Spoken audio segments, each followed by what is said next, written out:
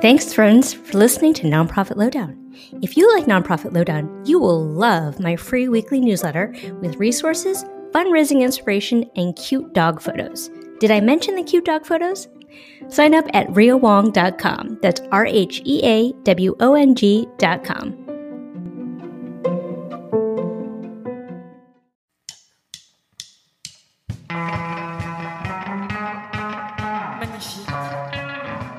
Welcome to Nonprofit Lowdown. I'm your host, Rhea Wong. Hey, podcast listeners, it's Rhea Wong with you once again with Nonprofit Lowdown. Today, my guest is Adili Kia, who is the Chief Operations and Development Officer of Serve International. So Adili and I are going to talk today about how 2020 was their biggest fundraising year ever, how that happened through strategic partnerships and, dare I say, social media, Facebook? Correct. All right, before we get started, tell us a little bit about yourself, your personal story, and about Serve International. Well, guys, I am from Kenya, Africa, and I'm just excited. I've been in America for 13 years. The kind of perfect part of this story is growing up, I grew up on the Kenya-South Sudan border in a place called Lokichogio. So in the early 90s, this is an area that saw civil war in South Sudan. And so growing up, I saw hunger, I saw death, I saw kind of all the problems that are caused by civil war. And going to school, I remember seeing the Lost Boys of South Sudan walking down those mountains. And as a young kid, I thought, man, one day I want to make a difference in their lives. And today I get to do that through an organization called Serve International. We're based here in Atlanta, Georgia. Primarily, we work in East Africa. And about 3 years ago, when I joined the team, it was so amazing for me. We just got off the plane and I was home. I was back home in the community. So now we get to be in that community and do a lot with relief and sustainability. And I'm excited to share more about that. But I've been in America 13 years, worked for different organizations. What you're going to get to hear today is all from people that I've learned. I've had some great mentors who have invested in me, and I've had some great jobs working with a little bit with other organizations in rescuing women out of human trafficking, homelessness. And today I get to work back in my home country to make a difference.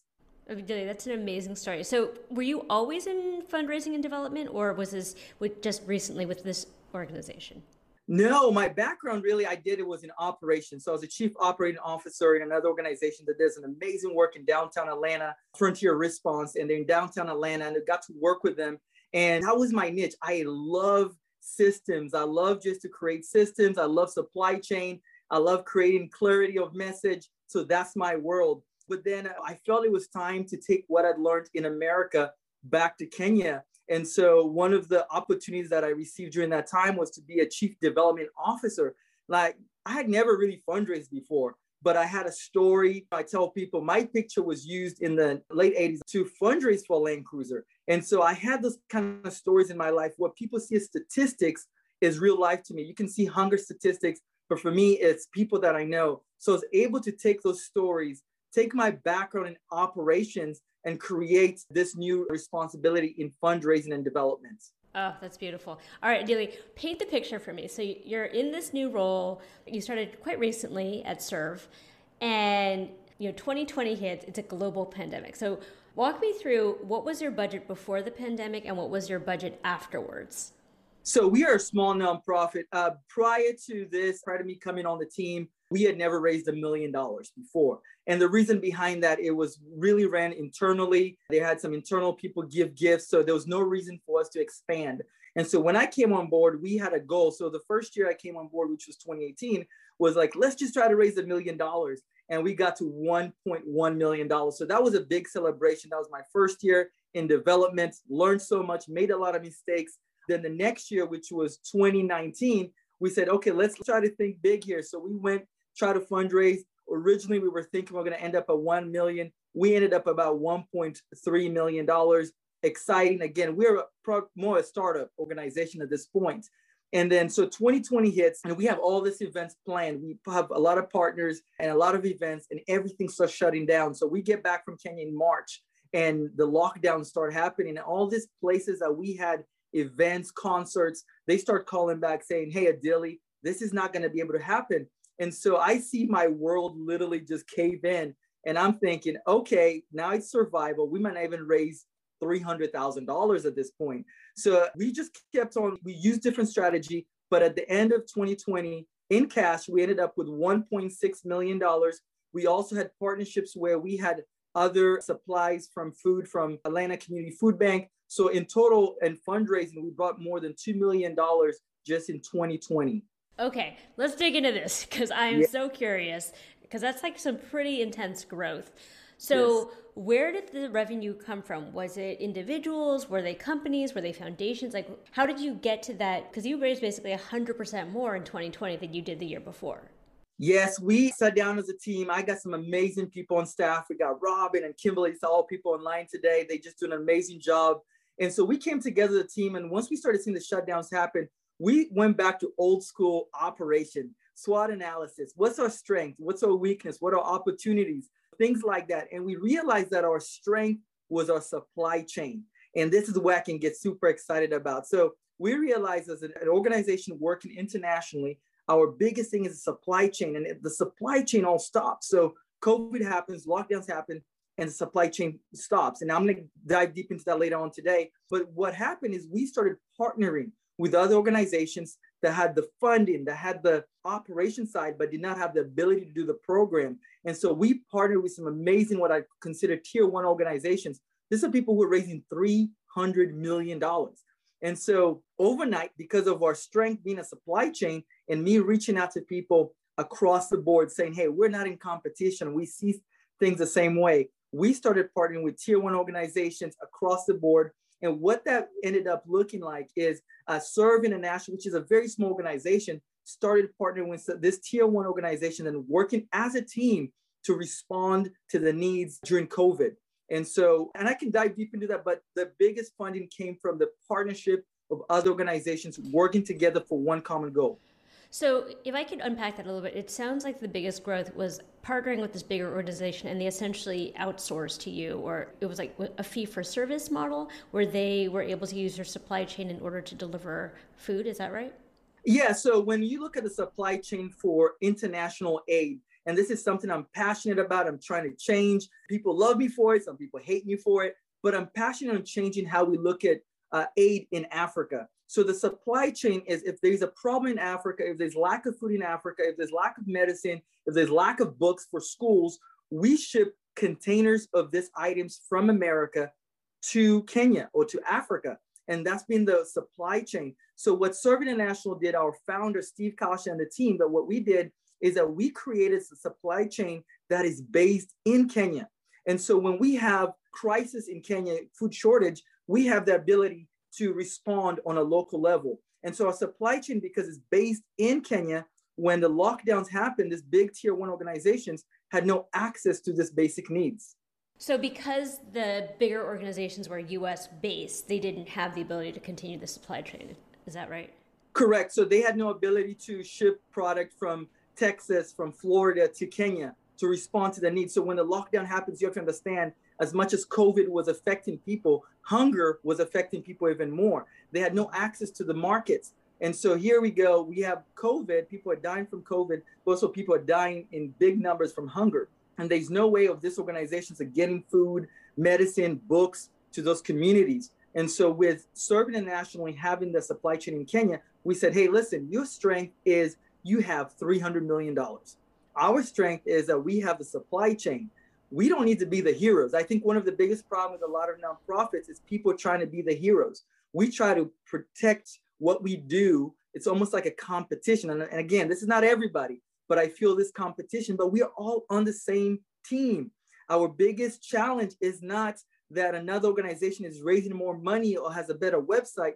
We are on the same team. Our biggest problem is that there's civil war, that people are dying from hunger, that women are getting trafficked.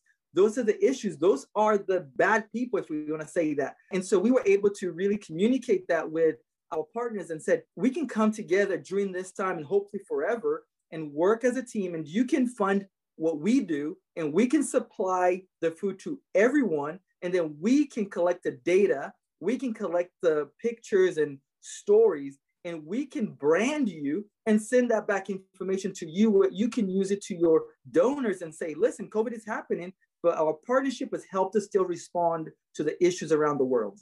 I love that. Okay, let's dig into this. So many questions. So when you look at your overall $2 million, how much of the breakdown there is fee for service partnerships versus like philanthropic individuals, corporations, foundations? Yeah, so prior to this, our model was peer-to-peer fundraising. We have a lot of individual donors. We're so thankful for our community believing in what we do. And that's been the way we fundraised in the past. But when you look at 2020 from what we'd consider partnerships, we had a significant growth through even companies outside the nonprofit world. We had some partners from companies that don't even have any programs in Kenya that looked at our program and said, we want to partner with you. So we had a significant growth. And when we look at the numbers, we had a 40% growth just from that perspective of other organizations coming together to respond to one need. Got it. So, and now that we're out of COVID, are you continuing these partnerships?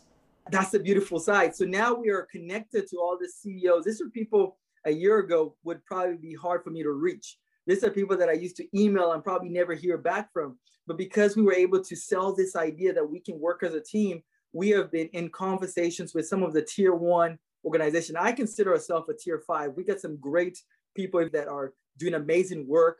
And so we were able to come together as a team and say, hey, after COVID, what does this look like? And so, yes, to answer the question, we are in conversations right now to continue what we're doing. In fact, yesterday, we just got another partnership to respond to some food needs in a place called Narok. It's where there's a Maasai community in Kenya-Tanzania border. And because of this partnership, we're able to respond to that need with the same shared goals.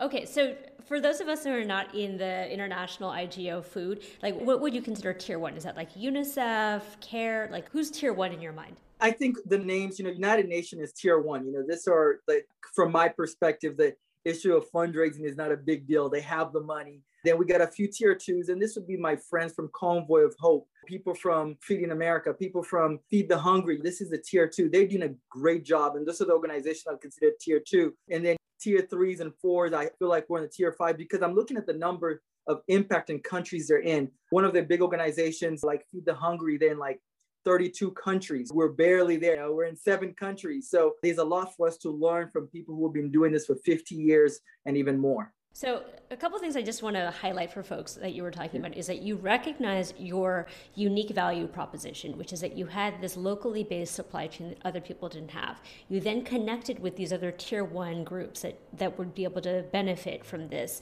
And you created a partnership where they did what they did best, which is the brand and the big time fundraising, and used your supply chain and paid you for it in order for you to do what you do best. Is that a good summary? Yeah, that's it. And going back to this African saying, we say, if you want to go fast, go alone. And we realize that we can respond fast just as Serve International. But if you want to go far, you got to go together. You got to go with people. And we've really been pushing that like, hey, if we want to make a long-term impact in Africa, we got to stop working in silos. And that goes to the same thing here in the United States. And we've been able to see that kind of partnership. But if we want to make impact on a local level here in America or internationally, I think it's time we dropped these barriers that we have and silos and started working as a team. So that was kind of the result of partnership with other organizations. So there's this concept in systems building called the honest broker, which means kind of like an honest third-party broker who can build people and the relationships. It sounds like you played an honest broker role. I'm curious, I think in fundraising, we can be so territorial about our stuff, right? It's like, don't talk to my donors and you're gonna get my piece of the pie. How were you able to get through those kind of silos?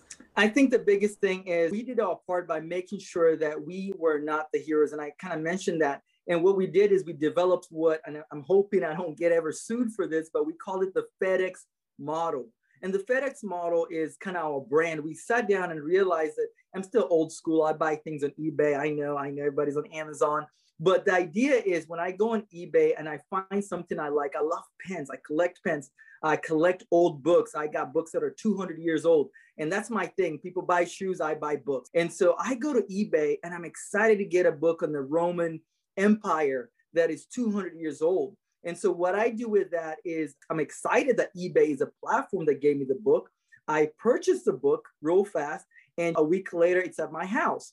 And the point is I make eBay the hero because eBay gave me the platform to get my book. But what I realized was if you can become FedEx is an unsung hero on this. And if you're a UPS, Amazon person, I apologize. But for my example, FedEx is a hero here. FedEx is a person that got that book from Montana, California, wherever around the world to my home. They're the guys who are working night and day. We'll never salute, we'll never thank them. And they just bring the book, and I'll probably never say, see them. And so we realized if we want to continue doing what we do, we got to be as a FedEx. And we consider ourselves the black ops of FedEx. We do the hardest job anybody can do. And what that is that we can make everybody a hero. We can make your organization a hero. We don't have to have our branding in what we're doing. As long as we partner, if I can make you trust me that I have nothing, I'm for you winning. I think people open up, and for us, they open up their checkbooks for us. But originally, we will make sure that all your donors know that you're doing a great job. So that was our concept. Okay, so let me ask you this, though. 2 questions coming up for me. Number one, if other folks are the hero, how are you being able to fundraise for your own operations, right? Because obviously, like, the stuff that you do is not free. And then maybe sort of a follow-up question is, when you're partnering with these tier 1, UNICEF and the UN is obviously much bigger than you are, how do you keep from having the tail wag the dog, so to speak? Like, how to keep from being subsumed by their agenda? I think the number one thing is that we've decided that we got to be humble. And being humble is we're taking out all the pride, because at the end of the day, I think for me, it's more personal. At the end of the day, I don't really care who does it. If Convoy, UN, Red Cross feeds my people, I think for me, it's personal. So I don't really care about being the hero here. I'm like, at the end of the day, my people are getting food, which are in Kenya. They're getting jobs. And I'll talk more about that. We created jobs through this program too. And so I'm excited about that. I'm not excited if Serve International, it is well known around the world, but people are still dying of hunger. And I think that's been the mentality in the past. We are so consumed on trying to get our brand out there that we're willing to play with people's lives when people are dying. Who cares who's the hero at this point? Because people are dying. And so that is our concept of how we work. We decided that it doesn't matter. We can be the people who nobody knows, and we can still win. To answer your first question, fundraising, how this worked. So I'm going to tell you a secret. These big organizations have a lot of money, have a lot of grants. They have more money than they know what to do with. So once you're in a circle, once you're hanging out with the big guys, you're helping them out, you're making them heroes, you're making them the star, guess what they do? They push all the grants, they push all the money your way. Instead of me going through a process of trying to apply, they're like, dude, we have already worked with you. We know what you do. You collect data well. We're just going to give you this money. And so that's our win. Our win is if we make them win, they will make us win. And I can't tell you it's going to work every single time. We've had some losses. But at the end of the day, generally speaking, the more we've pushed everybody to the front, the more we have also, our funding has gone to the next level. That is beautiful. Okay, I'm going to switch tacks a little bit because we popped on and you said, and again, this is sort of counterfactual because I always a little bit cynical when it comes to Facebook fundraisers. I think they often don't bring in the kind of money people think they're going to bring in, and they take a lot of work. But you did a Facebook fundraiser and you said that you raised over $200,000. Is that right? Correct. I need to know about the Facebook fundraiser because I'm here to learn. Tell me all the things. So one, I don't want to take full credit. We got a great team of people. We work as a team, and it's beautiful to see when everything comes together. So my background in operation is very helpful because I'm able to see systems and plan and strategize and come up with something that's going to work if everybody plays their part. So to answer your question, a few years ago, I started using Facebook to fundraise, and I started this event called the Midnight Walk. And it was pretty much, we were raising money for homelessness. We were going live in the streets of Atlanta, showing what the reality of homelessness. I can tell you about statistics, but it is amazing where you can bring that to life. This is when Facebook Live was just getting started, and people had the ability to stay online for 10, 20 minutes. Right now, most people will be on Facebook when your video starts. You got a 5-second rule. If they don't buy in 5 seconds, they're gone. For TikTok, it's 1 second. So that's a different conversation here, but we were able to raise money. And that idea that I started years ago has grown beyond me. And just yesterday, again, now I'm not part of that organization. They have just taken that idea and grown and expanded. Just yesterday, they came out from one of those events and they were able to raise over $90,000 in a matter of about 3 days. And so I learned a lot from Facebook Live getting started, learning about that. And there's some principles that I love to share with everybody that we have used that have helped us really get to that level. So number one is data, data, data. I can talk about this all day. I love making a passionate plea, but at the end of the day, if you don't have the numbers, you don't have the metrics, I don't care what good sell you have for me. At the end of the day, the data that you're trying to convince me through words has to make sense. And so Facebook has a great platform for analytics, the Facebook Analytics. And this information provides an organization like Serve International with the demographics, the people that we are reaching through our Facebook. And so before you get started in anything on social media to fundraise, you got to find out who are you really connecting with. And for us, it's Facebook is 60 plus years old. That's our world. And that's our world. So for example, if we post a picture of me carrying a bag of rice or served food, it doesn't engage people because our demographic is women above the age of 60. If I post a picture of a child, I post a picture of a mom, man, you can go to our Facebook right now. You'll see 200, 300 likes. You'll see shares. And the reason behind that is because we're able to connect with the people we're trying to reach. So I feel the first thing people do, people get this buy into this Facebook thing, but they don't have the data that they need to present to reach the right audience. And so to create that traffic, you have to know the people that you're communicating with. So number one is data. Number two, clarity of message. If you think of Charity Water, 100% they do is water. There's no question. If I go to some Facebooks for organizations, you see pictures of their last lunch, pictures of their pet dog, whatever it is. That does not clearly communicate to your people what your message is. So for Serve International, for years, we did water. We built homes in Africa. We did a lot of things. And so one of the things that we try to streamline to do is food. We want to be known for food. So when you communicate on social media, as you build up your audience, you have to find one message to communicate. Now that rule changes when you have $20 million in your bank or 50 million. At that point, you can share anything you want. Everybody's all for you. But when you're getting started, yeah, go ahead. All right, sorry. I just want to contextualize here. So a lot of what you're saying makes sense. And, I teach very similar concepts when it comes to fundraising. I'm curious, how big is your fundraising or your Facebook group? And did you employ ads to grow your group? Thank you. No. So I run operations, I do development, and I also run Facebook. We don't outsource our social media platform. It's all internally done. And for our network, we've built a network around Cherokee County. So we're in Georgia, we're in a county called Cherokee County. You're going to see a lot of our posts. We say stuff like Cherokee Strong, Cherokee, whatever. And the idea is I wanted to build our community to be excited about Serve. I can build all Atlanta, but all Atlanta does not know who we are.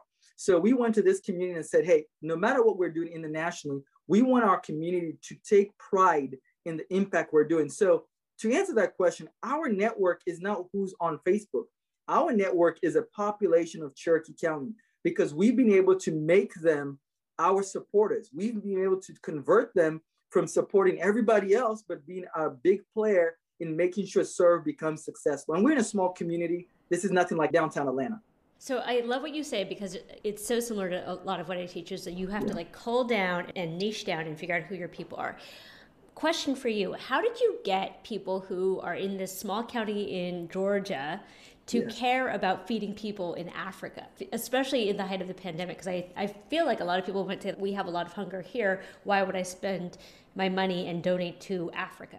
That was probably the hardest part of our job is how do you convert people from Cherokee County to fall in love with people from my community so far away, 8,000 miles away from here, our location.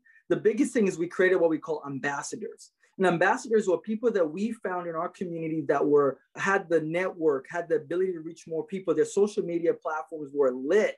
And everything they posted was viral in some sense. We got them in to buy into our vision. Then we took them to Kenya to see for themselves. And then they came back and they became our ambassadors. They became the people who, when we post and they share a post, they already have a big following and they got the buy-in. They got to see it for themselves. So the biggest point of that is you have to create a community of people who believe in what you're doing, and then they can share that with their people and it just grows from there. Okay, so how many people do you have in your Facebook community currently?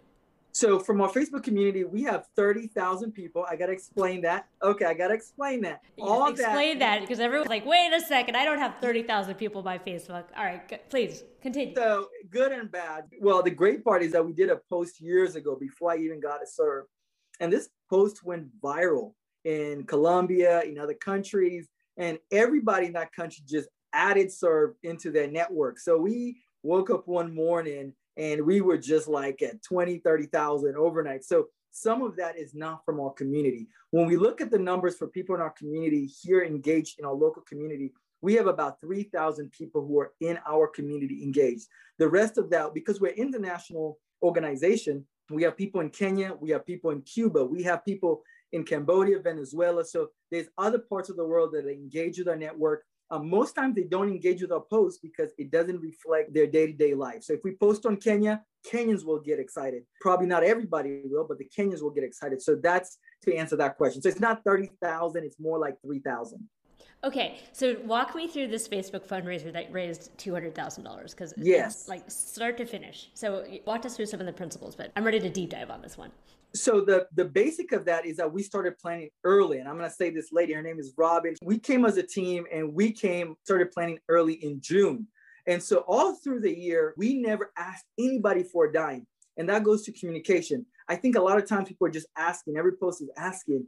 People want to, our concept was, we're going to do such a good job communicating that people will be begging to give us. I know it sounds weird, but Chick-fil-A for years never went online to advertise, but we were all buying Chick-fil-A. And the idea is if you do such a good job with your product, people will want to throw money to your product because they're so excited. And we didn't have people throw money, but they got behind us because they believed in our mission. So when the lockdowns happened, we went to Facebook Live. And Facebook Live became our primary way of connecting our people with what's going on. So we had our masks, we had our gloves, we did all that, but we were still helping people in a local community in Kenya, around the world. And we brought this live audience. It was almost a movie because people were in their homes, just sitting on the couch, doing nothing. And we told them, hey, at 11 a.m., we're going live from Kenya. And people had nothing to do. After week 3, people were bored. Netflix was done. You had nothing else to watch. And so we became a Netflix of some sort. We started producing videos from our American content and Kenyan content. And we just made sure that our community, especially in Cherokee County, had all this. So in June, we started this idea on trying to make sure that everybody in our community knows serve, which is brand awareness. So we created brand awareness starting June. And just to kind of fast forward to about August, we put all the needs that we had into what more of a Christmas tree. And we had all this needs saying, hey, here are all the issues. One of the issues was a Land Cruiser. I needed an $80,000 Land Cruiser. And I honestly did not think nobody's going to give to that. And so we wrote out a list and we got everybody engaged and started using this platform. So every day we updated the platform. If you gave, we called you, we thanked you. Everybody got a handwritten letter. You do a good job talking about this. So I'm not going to dive deep into the development side. I've heard most of your podcasts. You do a great job doing that. But we connected with every person. If you gave $5, I'm going to test you. If you give $5 to serve, you're going to get a handwritten letter thanking you. And it's not something that we're just writing. It's specifically for you. So we used all these tools to personalize our approach and update all our individuals on what we needed. And through that program, I got the $80,000 Land Cruiser fundraised, and I got that check right before Christmas of 2020. Okay, so I'm just going to unpack a bunch of stuff here because I'm really curious. So you started the brand building, if you will, in June. When did you put up your wish list, so to speak? In August. So you put it up in August. And so from between August and December, you were able to raise $200,000 on Facebook. Initially, it was really in December. So in August, we put it out. We didn't push it. We didn't force it. We were getting people aware. Here's some of the things coming in, especially our board. We got them to know that here are some things we'll be fundraising about. So, hey, if you're going to be spending money on Black Friday, we want you to know here are some things we'll be asking to give to. So the idea was not to push it all at once, was to get people prepared to give. And so of the $200,000, did it come from your Facebook fans or Facebook people, or were there other donors who you pushed towards the Facebook fundraiser? It all came from our Facebook. So our Facebook, we posted, We had our brand ambassadors, people like Zip and Stephanie. They took this post, they posted it on their personal Facebook pages. People got to see the tree, got to see what our needs are. We already had created some excitement behind that. They kept on sharing it and sharing it. And eventually money started coming in straight from Facebook. And also we had people like, if you're going to give $80,000, you don't want to do that through Facebook. So they wrote checks from seeing it on Facebook. So that was kind of the primary, is our ambassadors really ran with this. We didn't give them any other job. We only asked them, we want this post to go viral. And they made sure that happened.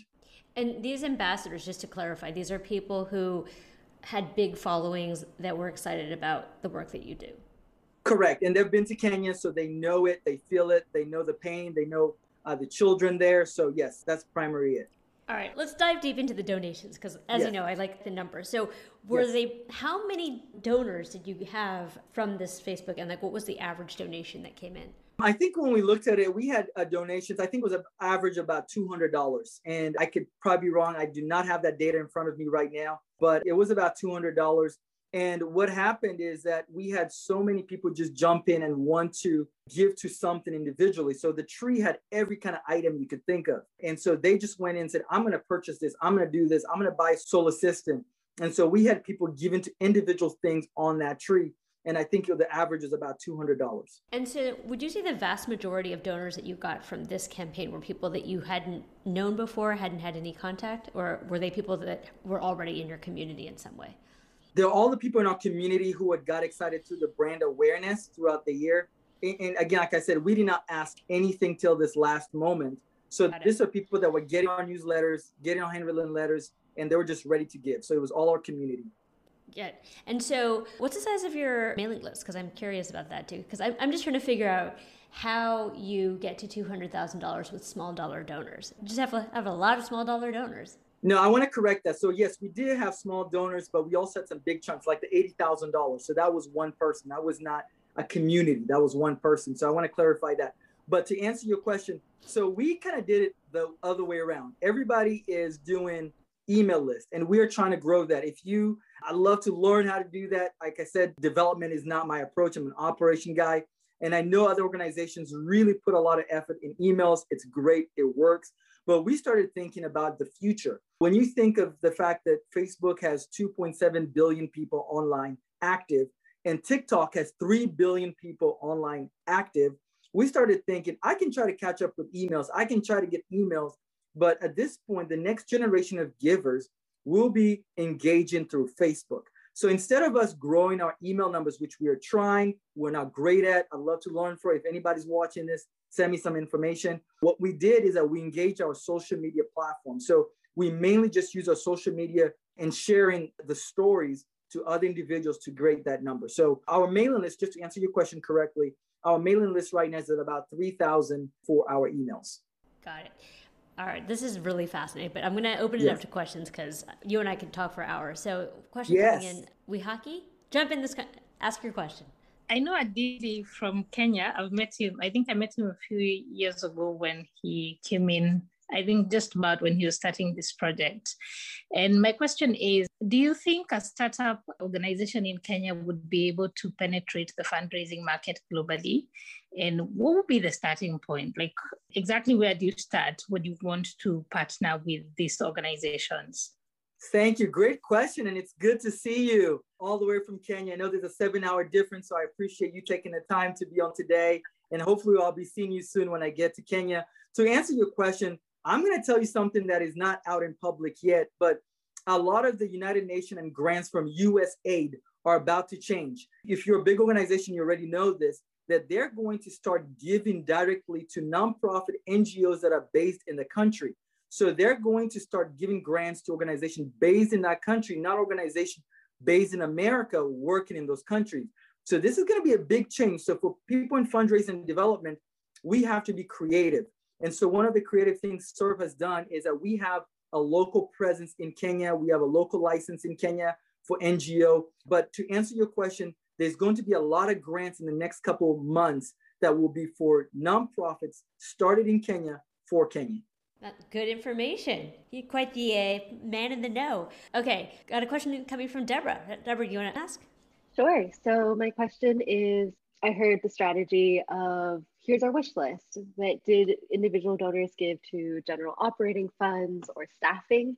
And I ask because I'm in youth organizing. So our money goes predominantly towards paying people well as opposed to material items. Thank you for that question. That's a question I think everybody in development you always ask, because it's easier sometimes to raise for programs than for operation. Is that correct? Was that the question? Yeah, I think the question was like, how did you raise for general ops and for salary? Because it sounds like your Christmas tree was a lot of like material stuff that you needed. Great. So what that looked like for us is, now I'm going to go back to the partnerships. The partnerships, the question they asked is, how much is your operations? How much do we need to give you to get us the data we need, the pictures we need, the stories we need? And the honest truth is, SERV, compared to this tier one organizations, our operation budget is so small because we're not at the capacity of the United Nations in terms of funding. So the numbers that I gave them, they were almost like, I had organizations that said, I'll give you more. We gave them our number for operations, the supply chain delivery, and they said, you guys cannot survive on this. We got to give you more. Now, we pay our people well in Kenya. I always want to pay everybody we work with really good. I'm not of the concept that you're nonprofit, so we should take advantage of you. But at the end of the day, our operating budget came from the partnerships we had with tier one organizations that we presented our books, we presented everything, and they were able to cover the cost for that. So just to clarify, it sounds like your overhead costs, I hate that word, but let's just say that, quote unquote, overhead costs and operating costs were covered by your fee for service partnerships, not the individual donors, because it sounds like your individual donors were funding specific items. Is that correct? Correct. They funded the programs outside the partnerships that we had with our tier one organizations. Got it. So you were able to bake in your operating costs into your partnership fee. Correct. Got it. Okay. So if our program, though, also is very much staff heavy, it's like people calling people, it's people knocking on doors, but the cost of a flyer, the cost of food for an event is pretty negligible. Yeah, so that's a really good question, Deborah. So I don't want to answer for you, Adili, but the way that I would tackle it is when you're creating your program budget, you bake salary into service delivery cost. So you're not asking for just like the cost of paper for the flyer, you're actually creating that as like a unit cost. So as an example, like in order to get this outcome, it is this amount of money, and the unit amount of money takes into account salaries, overhead, administration, operating, and materials. Correct. That's the way we do it. And I'd love to get into another, because of time, I'm not going to jump into this, but through that process, the exciting part of our supply chain is that we create jobs in Kenya. So we were able to create jobs for widows in Africa. And that was a selling point for a lot of organizations that do food, is that we're not just dumping food in Africa, we're creating jobs. So apart from the fact that supply chain is strong, we also had the fact that we're providing jobs. Okay, I think we have time for one last question. Question coming in from Wanda. Sure. So I'm really curious about how you selected the ambassadors, the process that you used. Was it just solely based on the number of followers? Did you do an interview process? Was it identifying areas of their expertise? And how did you know that you had a trusted ambassador to continue your messaging? Great question. So one of the biggest things that we wanted to look at is, do we share the same values? Because everything else can change. We might not agree on a lot of things, but as long as our values are shared, we can work together. And that goes for the ambassador, that goes for the big organizations that we partner with, as long as we share the same values, which is we really care about the people we serve. And so the ambassadors that we have, prior to us even reaching out, we did notice that they cared about the community, they cared about people. These were not just Instagram celebrities who are cool and trying to take pictures of their nice shoes. These were people who were trying to get the community engaged and making a difference. 2 of them are on our board now. And so that was easier for us. So back it up. How did you even identify these people, right? Because I think part of the issue is, yes, values alignment, but you have to even know who they are in the universe. So how did you do that? I wish I had a step-by-step process because I'm an ops guy. I should have one. But the reality of it, being honest, not to try to make up something or try to sound smart, there were just people in our community that were making a difference. They're already engaged with other programs in the community. And we just realized we have an opportunity to give them something that they can run with. And so whenever it came down now to becoming a board member, we looked at the 3 W's. wisdom, wealth, and work. And we realized that they provide all three of those. And so we moved them from just ambassadors into board members after they delivered significantly on our fundraising. So I wish I had a better answer, but that's kind of how we just rolled with that. Got it. And so just to be clear, and I want everyone to hear this, you had them fundraise before they got on the board, correct? Correct. They're so engaged already. And yes, that was our strategy. Let them do the work, let them engage with us financially, then we'll sign them up. And they're great people, part of our team. Okay. And at what point did you take these ambassadors to Kenya? So we have about 5 trips a year. Well, prior to COVID, we had about 5 trips a year. And from different organizations that I worked with, we just take everybody out. Like when we did outreach in Atlanta, we wanted the masses to experience it. But what we did different, and I don't want to take credit for this, it's the team, Steve and the team, we try to find who the person would consider an ambassador. So in the 5 trips we did, we didn't take every college student who signed up. We didn't take every business person who signed up. We didn't take a person who just wants to go and see giraffes in Africa, because we had people who were like, I want to go to Africa to see giraffes. I'm like, you're not the candidate for this. So we had to say no to a lot of people. And in nonprofit world, you got to say no against the shiny things. If anybody read Traction knows what I'm talking about. So we had to say no to that.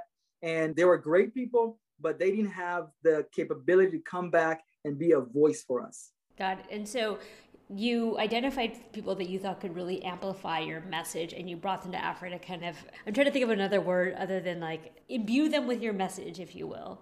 And was this a trip that you all paid for, or did they pay for it?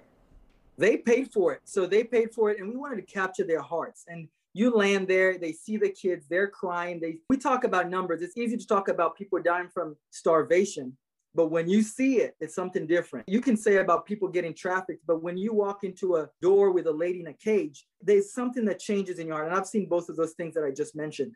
And so because of that, when they see it and they had the funding, they had the finances, they had the network, they came back and they became a louder voice than we could ever be to share this into their community about how they could make a difference. And did you have any kind of expectations in terms of financial for your ambassadors?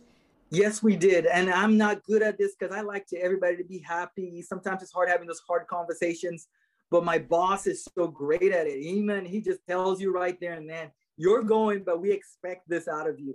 And so, yes, there was clear expectations on what was going to be the results of you going. So as you got in that plane, if I'm picked by this team, I'll be coming back to be a voice in Arizona, in Atlanta, in my community. And so that was our biggest win, is that we had those hard conversations prior to picking our team. And can we ask, what was the expectation financially to be an ambassador?